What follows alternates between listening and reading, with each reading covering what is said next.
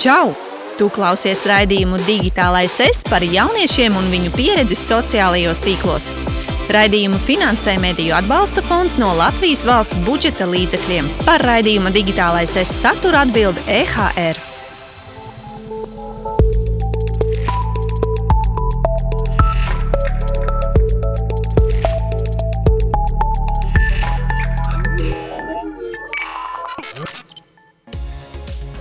Čau! Atkailināšanās sociālajos tīklos tā ir ļoti aktuāla tēma, kur veidojas drosmes un drošības robežas un cik ļoti pikantu foto publicēšana ir saistīta arī ar seksuālo un reproduktīvo veselību un ar nobriešanu. Un kā to izvērtēt? Par to visu šodienas sarunā.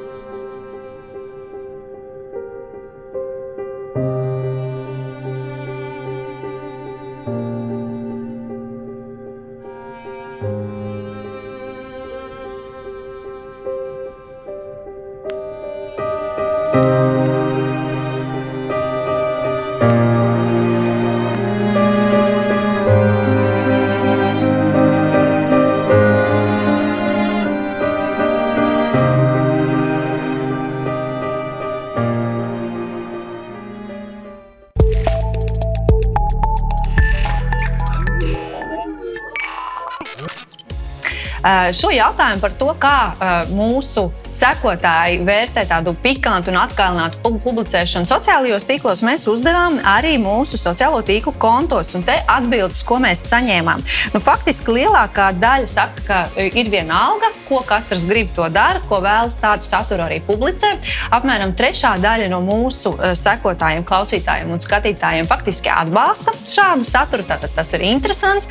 Un mazākā daļa vērtē to negatīvi, un pavisam neliela daļa patiesībā atzīst, ka arī vēlētos būt tik drosmīgi, lai ievērtot šādus skaistus mākslinieciskus foto, bet pagaidām vēl nevar saņemties. Bet mums ir dzīves piemērs, Yana. Es esmu... Pagaidām, mēs taču neiepazīstam. Jā, sveiki. Tad šitā mēs tagad nogriezīsim un tagad atkal, ja? Un mani šodienas viesi ir influenceri, instagrameri un vēl dažādu satura autore Yana Bruk. Čau! Sveiki! Mādara, skolniece, sveika! Čau! Un Iveta no Papardas Zieds, kas ir biedrība, ļoti zināma biedrība Latvijā, kas tieši notarbojas ar seksuālās un reproduktīvās veselības jautājumiem. Čau! Čau! Bet mēs ķersimies klāt vispirms Janai. Jāna, es izpētīju tavus sociālos tīklus, it sevišķi Instagram, iedziļinājos. Un kā? Man patika. Nē, tiešām ļoti foršs, interesants saturs, un es skatījos, un es sapratu, ka es nevaru tā kā tu, es tā nemāku. Es šķirstīju daudz dažādas bildes, papētīt. Un man radās tāds jautājums, kā tu līdz tam nonāci? Šobrīd tev ir 70,000 sekotāju, pat vairāk. Kad tu sāki veidot savu Instagram profilu un kā tev radās ideja tieši par tādu saturu?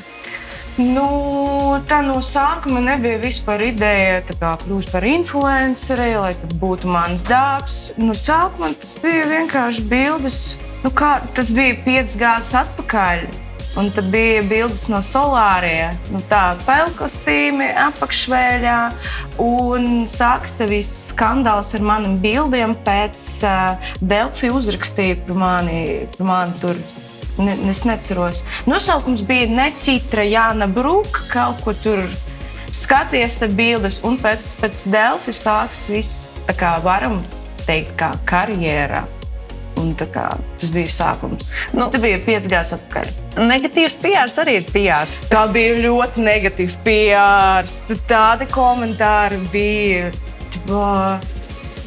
Es nevaru teikt tādus vārdus, es atvainojos, es negribu, bet man bija liela armija ar heiteriem.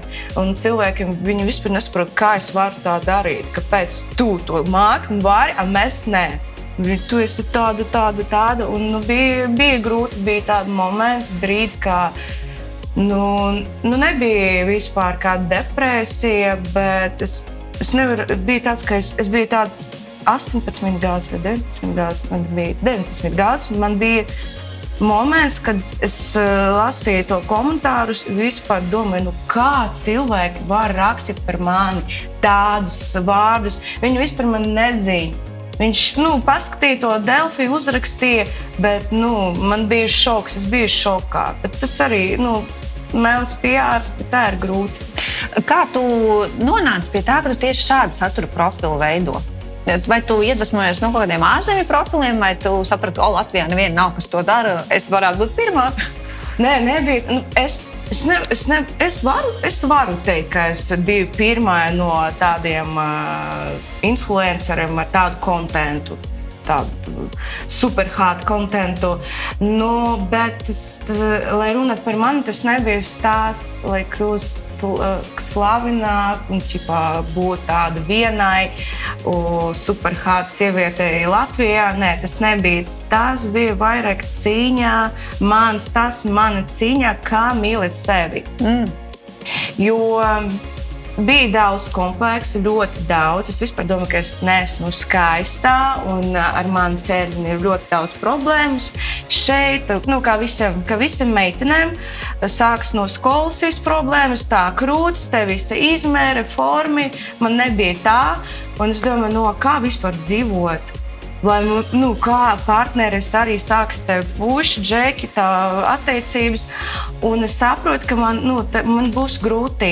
Un kad es sāku likt tādas bildes apakšveļā, tur sporta zālē, es sapratu, ka es esmu skaista, man patīk un cilvēkiem arī patīk.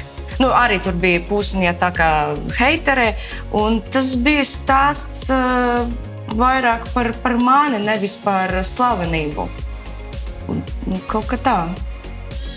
Madara, tu sakoji Janai? Es nesakoju Janai, es esmu skatījusies Janas profilu, ik pa laikam feedā izlec šis profils, bet es skatījos raidījumu, kurā piedalījās Jana 4 koferiem, un tur arī es pamanīju Janas spilgto personību. Jā, ir spilgta personība, jā. Vispār tu šādiem profiliem sako, kur ir tādi pikanti, mākslinieciski, vairāk vai mazāk atklāti foto. Tas ir interesanti tev, taviem vienaudžiem? Es personīgi nesakoju. Es vairāk laikam sekoju kaut kādiem profiliem, kas mani iedvesmo tieši man hobiju ziņā. Un pēdējā laikā vispār sociālajie tīkli vairs man nav tik aktuāli. Ja es kādreiz ļoti pievērsu uzmanību tam, ko es postoju Instagramā, un katru nedēļu man vajadzēja jaunu postu, un kā tad tā. Tikai reizi nedēļā. Jā. Es vēl biju mazāka, un man bija pirms tam profils, kur arī man bija 3000 sekotāji, un es tā kā jau audzēju viņu, bet šis profils pazuda. Un, ikdienā es nesakoju tādiem profiliem. Bet vienaudži, tas vispār ir aktuāli sakot tādam saturam? Pēc manas pieredzes, manā draugu lokā, arī skolas vidē es neesmu to ievērojusi. Un nekad nav arī pacēlies tāds temats ikdienā par to pasties, ko viņa tur ir ielikusi. Es domāju, es laikam esmu jau tajā vecuma kategorijā, kad tas ir vienkārši jau pieņemami. Jā, katrs liek, ko viņš vēlas, un tā nav man darīšana. Forši, bet tā nav man darīšana.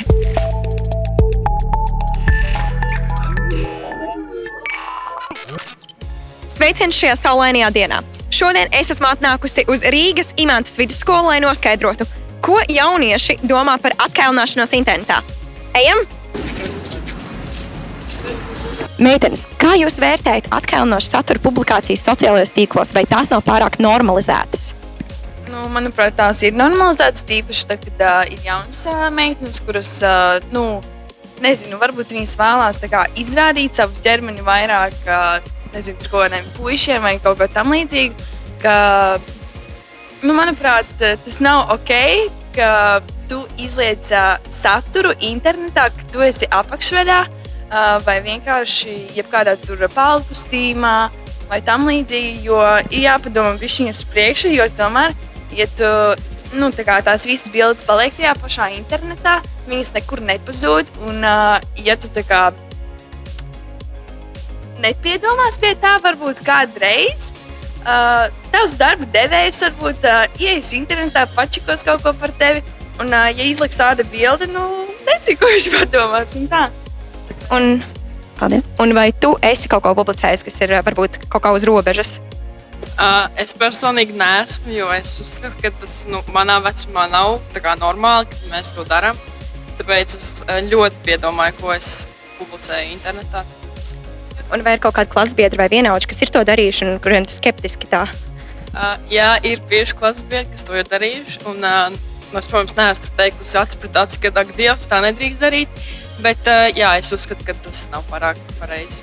Personīgi, manuprāt, tā ir katra paša cilvēka izvēle, bet personīgi es neizvēlos to darīt tik ļoti aktīvi, jo manuprāt, mēs visi ļoti labi zinām, ka viss, kas internetā ir ievietots, tas tur arī paliek. Un, mēs vienkārši nezinām, kas notiks pēc 10, 20 gadiem un kā uz to skatīsies, kā publika uz to skatīsies tad, kāds būs tas skats uz pagātnes kaut kādām tām kļūdām. Tāpēc es izvairos no tā, bet katra paša. Jā, vai tu to dari? Jā, es arī uzskatu, ka tā ir katra cilvēka izvēle. Es personīgi parasti vasarā ielieku kādu bildi, varbūt baltkastīmā, pludmalē ar draudzenēm, bet es tomēr uzskatu, ka man seko vairāk tieši ģimene un draugi. Un es ļoti skatos, kurš man seko, kurš man raksta DM'os un uzreiz bloķēju tos cilvēkus, kas kaut ko nepiedienīgi raksta. Un jā, es domāju, ka tas ir atkarīgs no cilvēku uzskatiem un kādām vērtībām varbūt. Okay. Un kur ir tā robeža, kur vajadzētu tomēr apstāties un nepublicēt? Es domāju, ka tā robeža ir tā ļoti neskaidra, bet personīgi man laikam jau pavisam pliku noteikti nevajadzētu. Ir jābūt atšķirībā arī no vecuma posma, jo, ja nav 18, tad es domāju, ka no tā vispār vajadzētu izvairīties, jo internetā tomēr ir ļaundabīgi cilvēki, kuri to var izmantot pret tevi. Un, ja tev, protams, ir 18 uz augšu, manuprāt, ir visam normāli jāatbild ar palkstīm un tā, jo tu jūtos labi par savu ķermeni. Tas ir ļoti labi, ja tu jūties pašpārliecināts. Bet, tā teikt, sensitīvākas bildes, es domāju, ka vai tam ir atvēlētas savas lietotas, tad tur arī tas ir jāizdara. Jūsuprāt, ir tā robeža, cik daudz jaunieši drīkst atkailināšu saturu izvietot sociālajos tīklos? Līdz kamēr tas nebūtu jāliek OnlyFans. Ļoti labi, man tieši jautājums par to ir. Es arī tam piekrītu. Vienkārši, kamēr tas nav OnlyFans, it kā jābūt visam labi. Teiksim, ja meitene uztaisa saturu apakšveļā, vai to arī nevar likt OnlyFans? To var likt OnlyFanos, bet visur ir limiti. Okay. Un kāpēc ir aktuāla šī aplikācija, ja viņa vispār ir aktuāla? Es teiktu, tāpēc, ka tur var nopelnīt naudu un vienkārši daudzas meitenes atkailinās tikai jau iegūt naudu.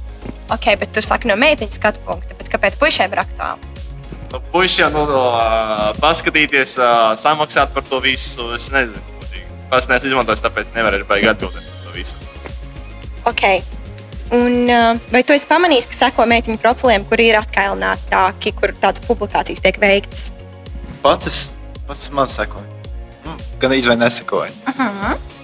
Es esmu ieradies, ka es baigi nesekoju. Kā jūs Meitenes, kā jūs vērtējat atkailinošu satura publikācijas internetā? Vai jūs pašas tādas mēdzat postot un kāpēc?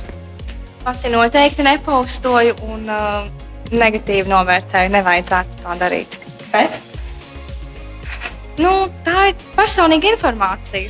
Un to nevajadzētu publiskot vidē, kur to var apskatīt jebkurš.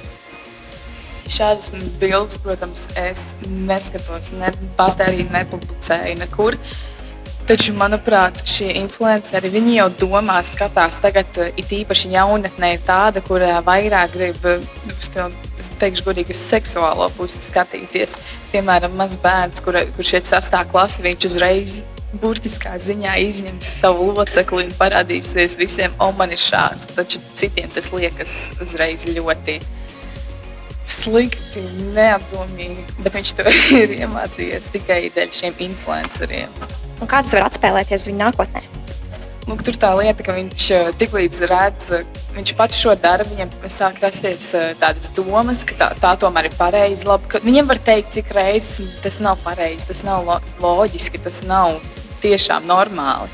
Viņš var saprast to, ka es tā gribu, es tā daru, tad mums ir brīva valsts, mēs varam darīt, ko mēs gribam, mums ir tiesības. Taču tomēr tas nākotnē parādīs to, kādi mēs bijām, kādi mēs būsim, un tas ļoti, ļoti atspoguļošies. Kaut vai ir tikai 1 vai 2 cilvēki uz 10. Un kā vecākiem vajadzētu kontrolēt bērna vai pusauģa šo te sociālo tīklu, visu atkailināšanas un sociālajos tīklos? Noteikti, ka vajadzētu to vērot, novērot, viņi to nedara, paskatīties, kādu saturu viņi publicē, bet tajā pašā laikā varbūt nepārāk stingri, lai bērnam nejūtu, ka viņš to dara, ka viņam tas būtu jāslēpj. Ja tad, ja viņš to slēps, tas jau nemainīs faktu, ka viņš to ir izdarījis. Vai jūs pamanāt daudz internetā saturu, kurš ir atkailinošs un tāds, meitenes vai puiši ir tieši atkailinājuši sevi un posto tādas bildes?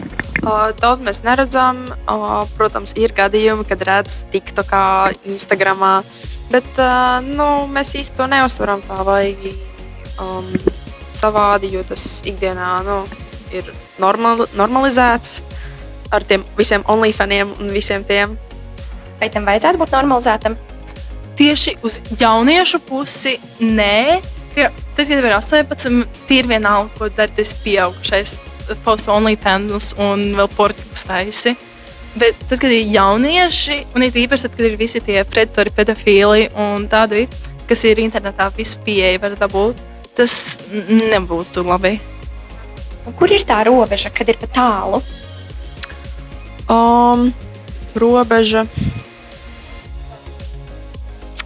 Robeža ir, kad tu neesi pilngadīgs. Tas ir pārsvarā galvenais. Un robeža ir tāda, ka tiem, kuri ir pilngadīgi, lien pie maziem bērniem un aicina viņus to pašu darīt. Tas ir vislielākais, tā ir vislielākā problēma.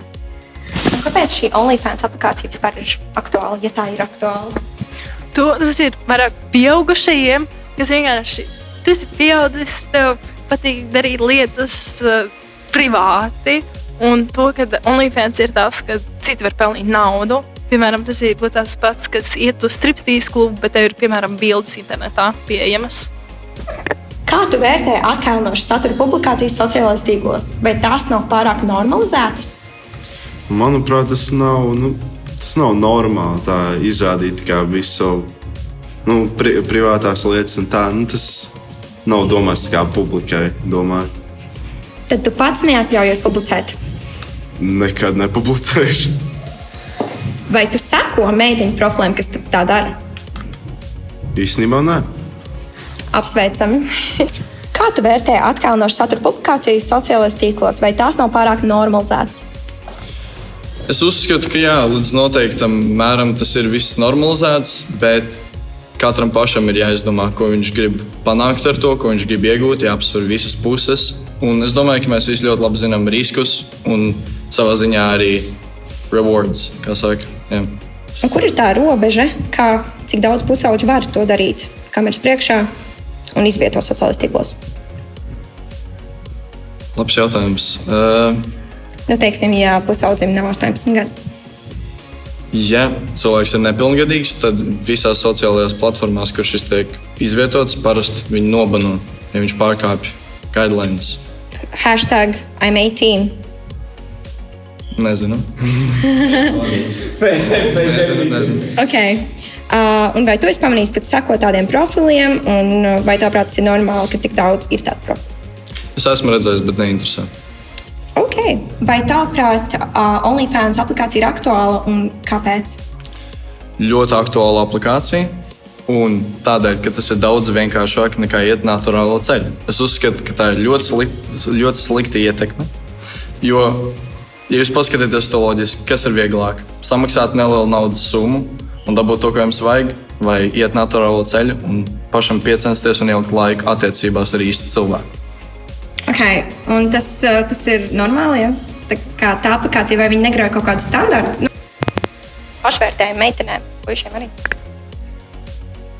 Es domāju, ka varbūt tas attiecās uz Instagram, varbūt TikTok, bet uz OnlyFans es neesmu tik informēts, bet man liekas, ka tur ir viss pieņemtāki. Kā tu vērtē atkailināšanās satura publikācijas sociālajos tīklos, vai tas nav pārāk normalizēts? Manuprāt, tas ir ļoti bieži sastopams, un tā kā es pats nevērtēju, es neskatos, man neinteresē. Un kur ir tā robeža, cik daudz drīkst un vajadzētu publicēt? Es domāju, nevajadzētu vispār.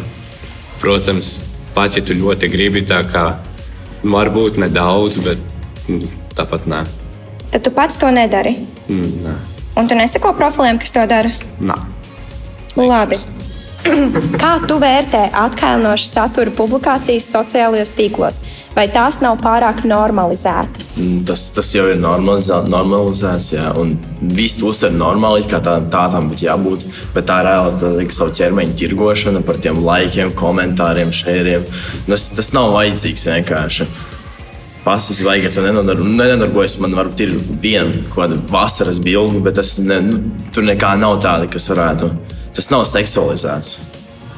Okay. Un vai tu seko profiliem, kas to dara? Nē, man tas neinteresē. Vai tavuprāt, OnlyFans aplikācija ir aktuāla? Tā ir aktuāla, bet tā tam nebūtu jābūt. Tas ir vienkārši, kā jau teicu, tu tirgo savu ķermeni par kaut kādu 10 eiro mēnesī. Un reāli tā ir, tas sievietes, kas to dara. Viņas vienkārši, var teikt, vāc naudu no tiem vientuļiem vīriešiem, kuri neko negrib darīt savu dzīvi un vienkārši maksā tev. Kā tu vērtē atkailināšanās satura publikācijas sociālajos tīklos, vai tās nav pārāk normalizētas? Manuprāt, tas ir jau mūsdienās normalizēti, bet es neuzskatu, ka tā būtu lieta, kas būtu jādara cilvēkiem, jo tas var jauniem cilvēkiem bojāt domas par to, kā cilvēkam jābūt un kā jāizskatās. Tāpēc, jā. Un kur ir tā robeža, ja teiksim, tu esi nepilngadīgs? Robeža, ja tu esi nepilngadīgs, nevajag. Nav labvēlīgi, manuprāt. Tad tu pats to nedari? Nē. Un vai tu seko, vai esi pamanījis, ka ieraugi un piesako kaut kādiem šādu veidu profiliem? Nē, es uzskatu, ka tas ir vienkārši sevis noniecināšana. Labi.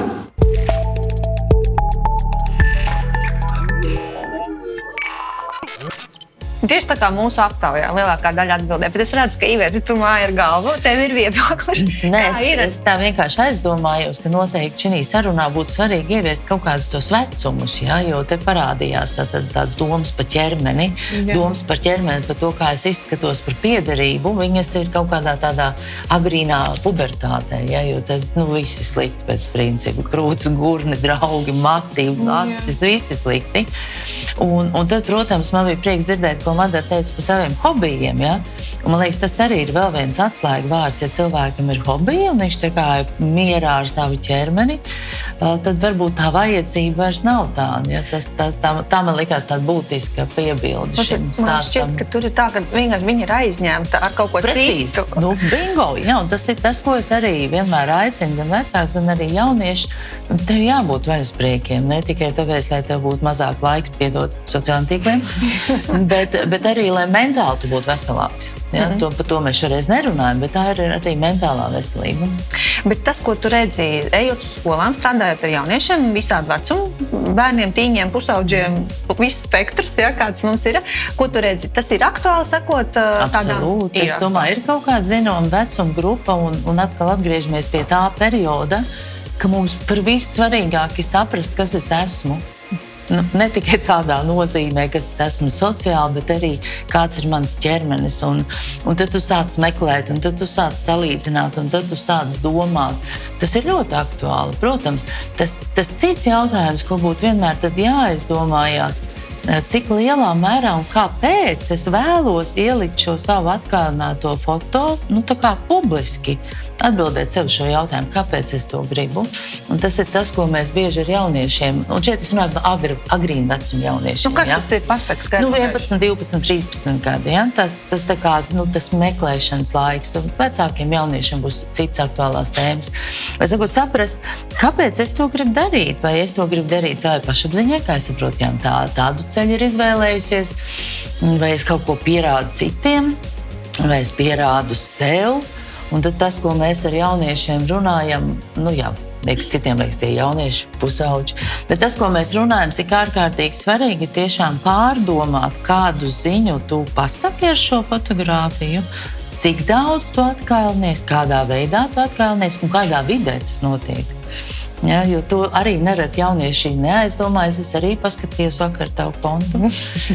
Un man liekas, ir svarīgi, ka pēc tās vides nevar nolasīt konkrēti to, ko tu negribētu, varbūt, lai sveši cilvēki zina par tevi, par tavu vidi, kaut ko. Jāna ir ļoti mākslinieciska foto, bet Jāna, tu sāki to darīt, tad, kad tu jau biji pilngadīga. Jā. Lūk, bet es gribu tev pavaicāt, vai tātad, ja tu pieminēji šo vecumu 11, 12, 13 gadu, tad ir arī gadījumi, kad jau tajā vecumā tas tiek darīts un kādas problēmas no tā izriet? Jā, pirmā klasītē zēni nofotografē savu krāniņu un šausmīgi lepnu publicē klases WhatsApp chatos.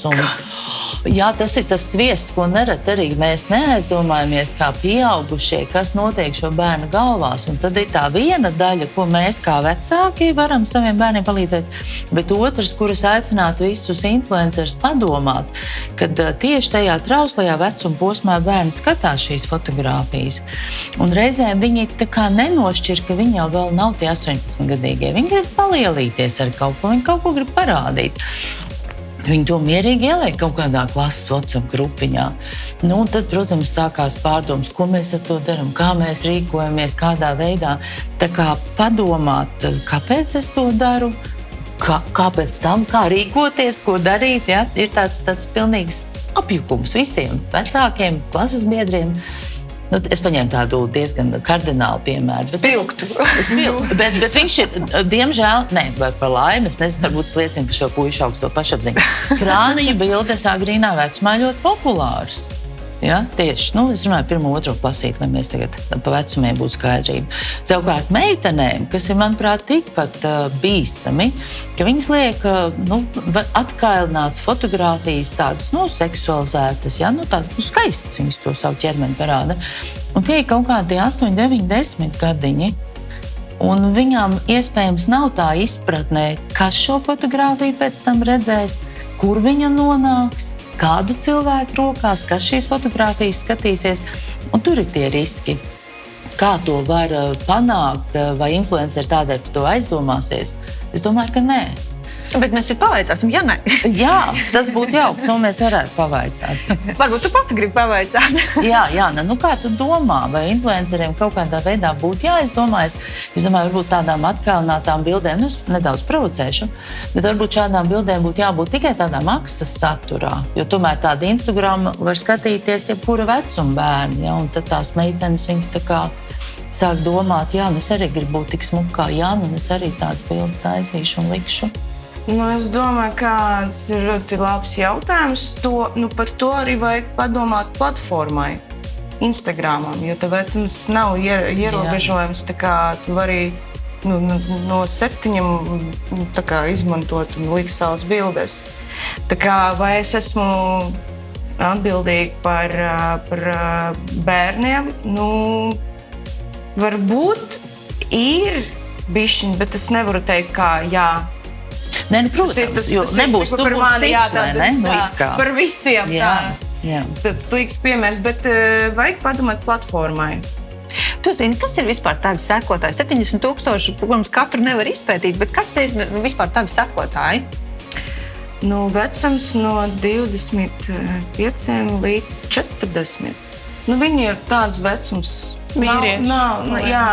Nē, sievietes vairāk. Tieši sievietes iedvesmojās. 70% sievietes. Un viņi motivē, un tas ir par motivēšanu vairāk nekā vispār paskatīt tā un skaistas bildes. Viņš nošpiko idejas fotosesijām savām. Nu, varbūt motivēšana, bet varbūt kompleks. Es piemetīšu sāli šai sarunai. Tā kā tas, kurš tev skatās, jā. Nu, varbūt, bet viņi arī man sūtīja, nu, nevis vēstos, bet direktā tur, kā paldies tevi par motivāciju, pat, ka tu esi tāda drosmīga, paldies, man arī bija kompleksa, bet tagad man ir krūta. Es ar savu ķermeni esmu ļoti laimīga, un tā kā tu esi ļoti labs piemērs vispār man un tam visiem meitenēm. Tu ir ļoti krūti, protams, ka es saprotu, ka tas nav tikai kailas vai tādas hot bildes, tas ir vairāk, tas palīdz cilvēkam. Tas jā, šai vecuma grupā, jā. Tad, ja es atkal atgriežos pie tām 8 līdz 13 gadīgām meitenēm, man liekas, mēs nojaucam, bet atkal tā nebūs tava atbildība, jo pareizi atbildēji. Bet mēs nojaucam kaut kādas tās robežas, un šobrīd ir tā sajūta, ka atkailināties un šādas fotogrāfijas sūtīt, ka tas ir ok. Nu, tam mazajai meitenei, vai ne? Un tie ir tie riski, kurus saredzu, kur nerad šīs fotogrāfijas nonāks tur, kur varbūt šis mazais jaunais cilvēks neiedomājas, ka viņš jau nonāk.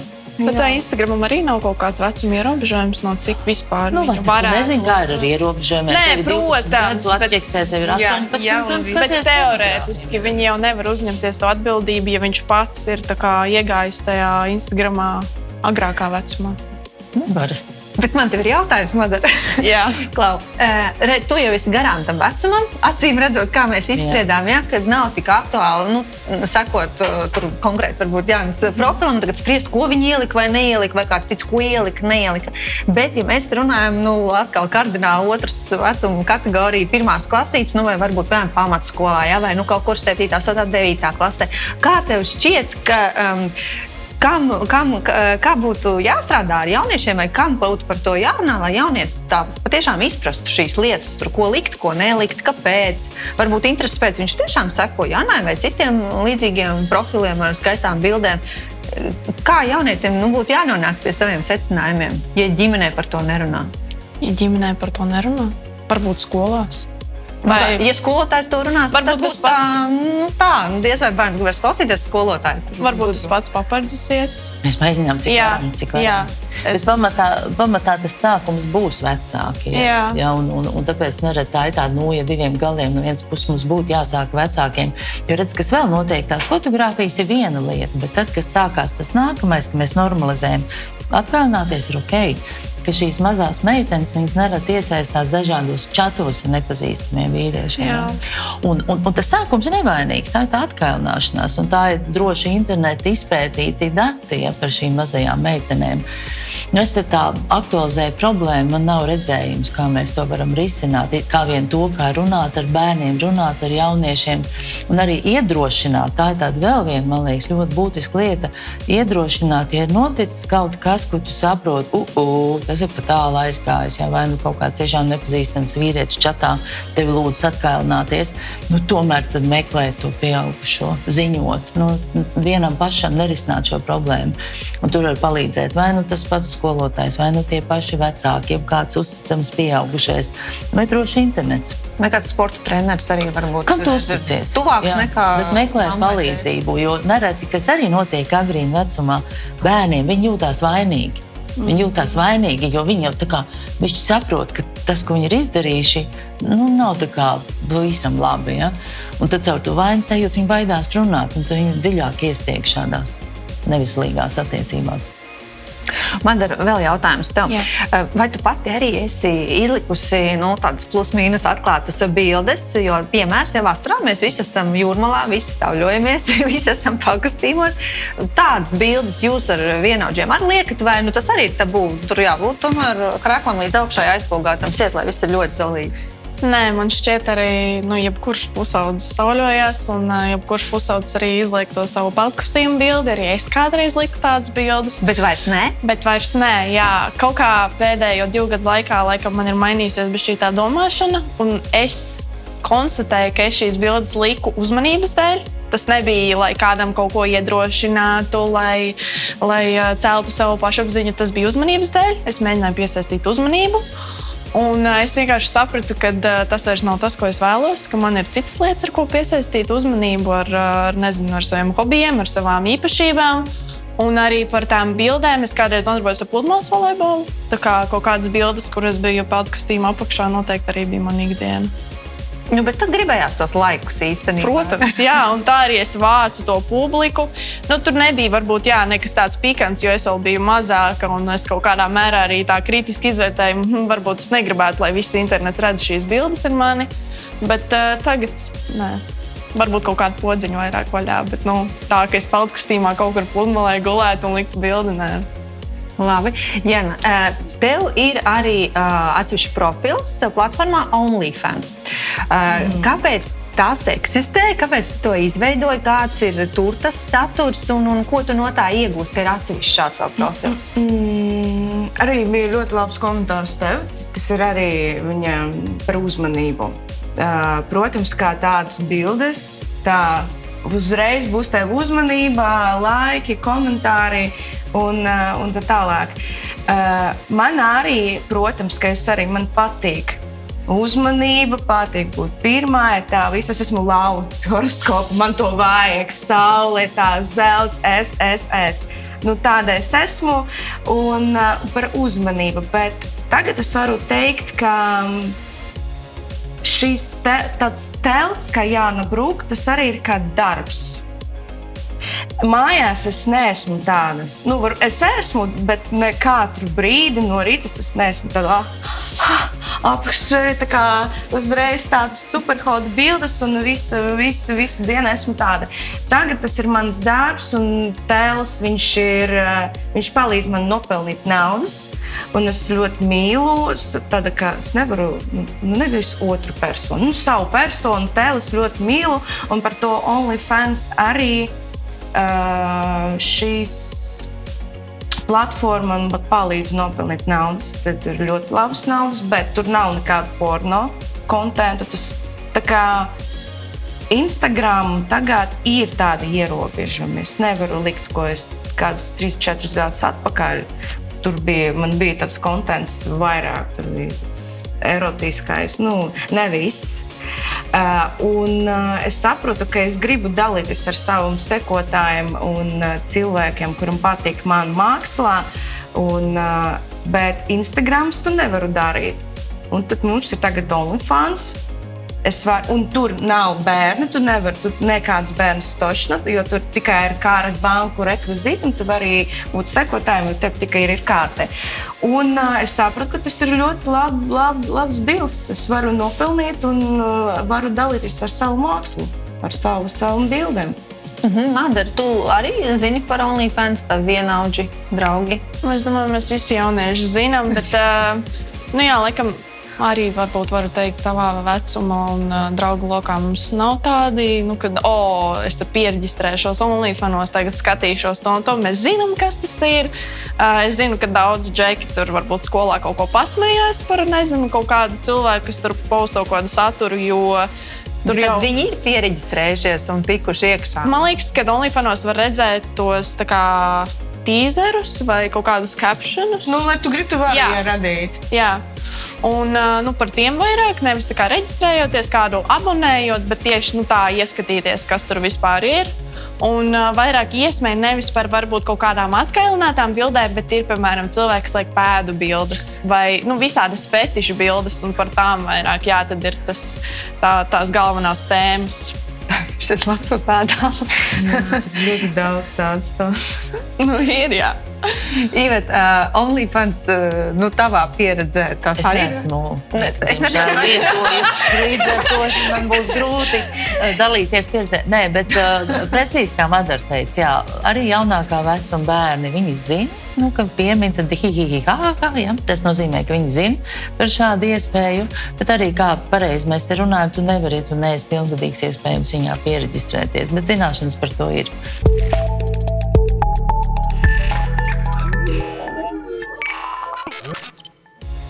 Klau, Ivet, un kādi vēl man nāk prātā, teiksim, tādi riski, ka, ja jauns pusaudzis, meitene, puisis izliek kaut ko jau tādu mazliet pikantāku, to tam saturam jau var piesakot arī, cilvēki ar sliktiem mērķiem, pavisam sliktiem mērķiem. Tas bija tieši tas, ko es mēģināju stāstīt ar šo jauno meiteni, kur tā atkailināšanās kļūst par normu, viņa ieliek šo fotogrāfiju, viņa aizceļo kaut kur līdz, piemēram, kaut kādiem pedofīliem.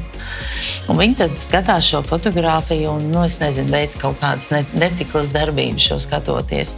Ja otrs ir kāds pieaugušais, kurš mēģinās šo meiteni atrast un ar viņu uzņemt šos kontaktus, iedraudzēties un palūgt viņai kaut ko vairāk veikt. Ja? Tā kā tur šie riski ir, ko nerad šie īpaši jaunāka vecuma jaunieši neapzinās. Kādiem jautājumiem jāiziet cauri jaunietim, lai saprastu, vai likt bildi, nelikt, cik būt drosmīgam bildes likšanas momentā, kā bildēties, kā nebildēties? Es domāju, ka šeit ir tie paši jautājumi līdzīgi kā ar pirmo seksu. Kāpēc es to daru? Kāda ir tā motivācija? Vai patiešām es to vēlos? Kāds būs tas mērķis šī fotogrāfijai? Pārdomāt tā kā sev vispirms šo galvā. Un nereti jau, protams, ko parāda gan literatūra, gan reālie stāsti, ka tās ir divu cilvēku mīļotās attiecības, un mēs apmainamies ar šīm bildēm. Bet nekas nav mūžīgs. Nākamā dienā varbūt tā būs atriebība, un šīs fotogrāfijas tiks ievietotas tur, kur tu nemaz nezini, negribi, nevēlies. Tā kā pārdomāt par to, vai jūs viens otram sūtiet šādas, varbūt kailfoto, vai tomēr nē, varbūt satiekaties, jūs apmainaties un uzreiz izdzēšat, jo jāatcerās arī jebkur šie Snapchat, ko tur uzlikt laiku, screenshots, tas ir viens mirklis, un tas vienalga nenozīmē, ka šī fotogrāfija nebūs pie otra cilvēka. Pārdomāt par vidi. Ja, tas, ko mēs runājām, paskatīties, vai tiešām nav kaut kas, kurš nodod vai tavus hobijus, ja, to, kur tu dzīvo, kādā vidē, kas tu esi. Ja. Teic, šis smieklīgais atgadījums, kur tikko nesen Twitterī izskanēja, kur sieviete bija uzrakstījusi, mēs tagad visi atpūšamies tur, nezinu, Maljorkā vai Malagā, un pēc nedēļas atgriezīsimies. Tu atgriezies, un tu vari sākt dzīvi no jauna, jo māja ir apmeklējuši kādi nevēlamie viesi vai zagļi, citiem vārdiem sakot. Tie būtu tādi divi svarīgie padomi. Tas trešais, runājot par tiem, kur vēl iet skolās, nesūtīt tādu bildi klasē, stundā, skolas laikā, jo tīri nejauši kāds var pienākt un šo bildi pamanīt, un tur būs apsmiešana vispārējais. Noteikti arī pārdomāt, vai nav sasinhronizēts tavs telefons ar televizoru, lai nesanāk nejauši, ka tu vecākiem skaties kādu foršu filmu. Un tev tur kaut kas atnāk, pēkšņi tāds saturs, par ko tu esi pats pārsteigts, un arī vecāki, vai ne? Tas tā kā, ja kāds redzējis to filmu vai himnu, kur puisis parādīja savu pliko dibenu mīļotai meitenei, un to redzēja tēvs 50 gadu jubilejā. Tā kā tas, par to noteikti vajadzētu padomāt, un noteikti tā izklausīsies pedagoģiski, bet ir arī citi veidi, kā tu vari kaut kā parādīt, ka tu esi skaists. Ja? Varbūt vienmēr tā nav tā kailbilde internetā. Un tad noteikti vēl viens, par ko vajadzētu padomāt, ja tu esi tai ķezā iekļuvis kaut kādā, meklē palīdzību, neklusē, neie vēl dziļākās sarežģītās problēmās ar to, ka sākās šantāža vai no naudu, ja kaut ko citu. Tie būtu tādi daži, bet varbūt vērts aizdomāties padomi. Jāna, bet tev es arī tieši to pašu vēlos pavaicāt, jo tu sāki tad, kad tu jau biji pilngadīgi, bet mēs saprotam, ka laiks iet uz priekšu un arvien jaunāk un jaunāk cilvēki varbūt grib kaut ko līdzīgi darīt vai kā mēs dzirdam, sūtīt čatos klasē, visu kaut ko. Ko tu ieteiktu puišiem, meitenēm, jaunākiem krietni? Kā izvērtēt? Es ieteiktu arī, lai ir tāda problēma, vajag parunāt, meklēt palīdzību ar vecākiem, ar pedagogu, bet nevajag darīt to, ka es esmu vainīga, es atsūtīju savu bildību, viņš tur viss tagad klasē, viņi smējas, vajag parunāt. Nevajag būt tā uzreiz, tā. es esmu vainīga, aizsūtīju tādas un tādas, bet, tas būs jāpārdomā no mani. Bet pirms bildes izlikšanas vispār, var teiksim, 15-gadīgā meitene grib izlikt bildi, ko tu viņai ieteiktu? Likt, nelikt? Cik ļoti tur uz lencītēm, bez lencītēm? Nelikt, jo, kad es biju skolā, man vispār nebija tādas domas. Es nedomāju likt tādas bildes. Nebija Instagram, bet sāks te Facebook laiks, un tā arī bija populāri, bet man reāli es neceros, ka man bija tādas domas, ka man 15 gadi davai.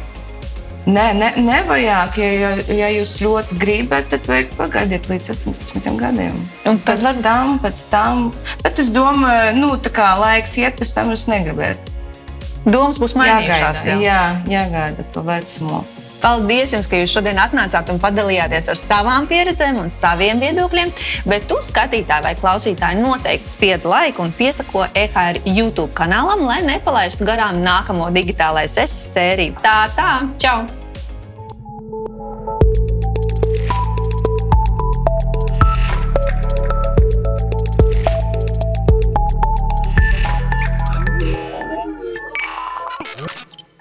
Tas bija raidījums Digitālais Es par jauniešu pieredzi sociālajos tīklos. Raidījumu finansē mediju atbalsta fonds no Latvijas valsts budžeta līdzekļiem. Par raidījuma Digitālais Es saturu atbild EHR.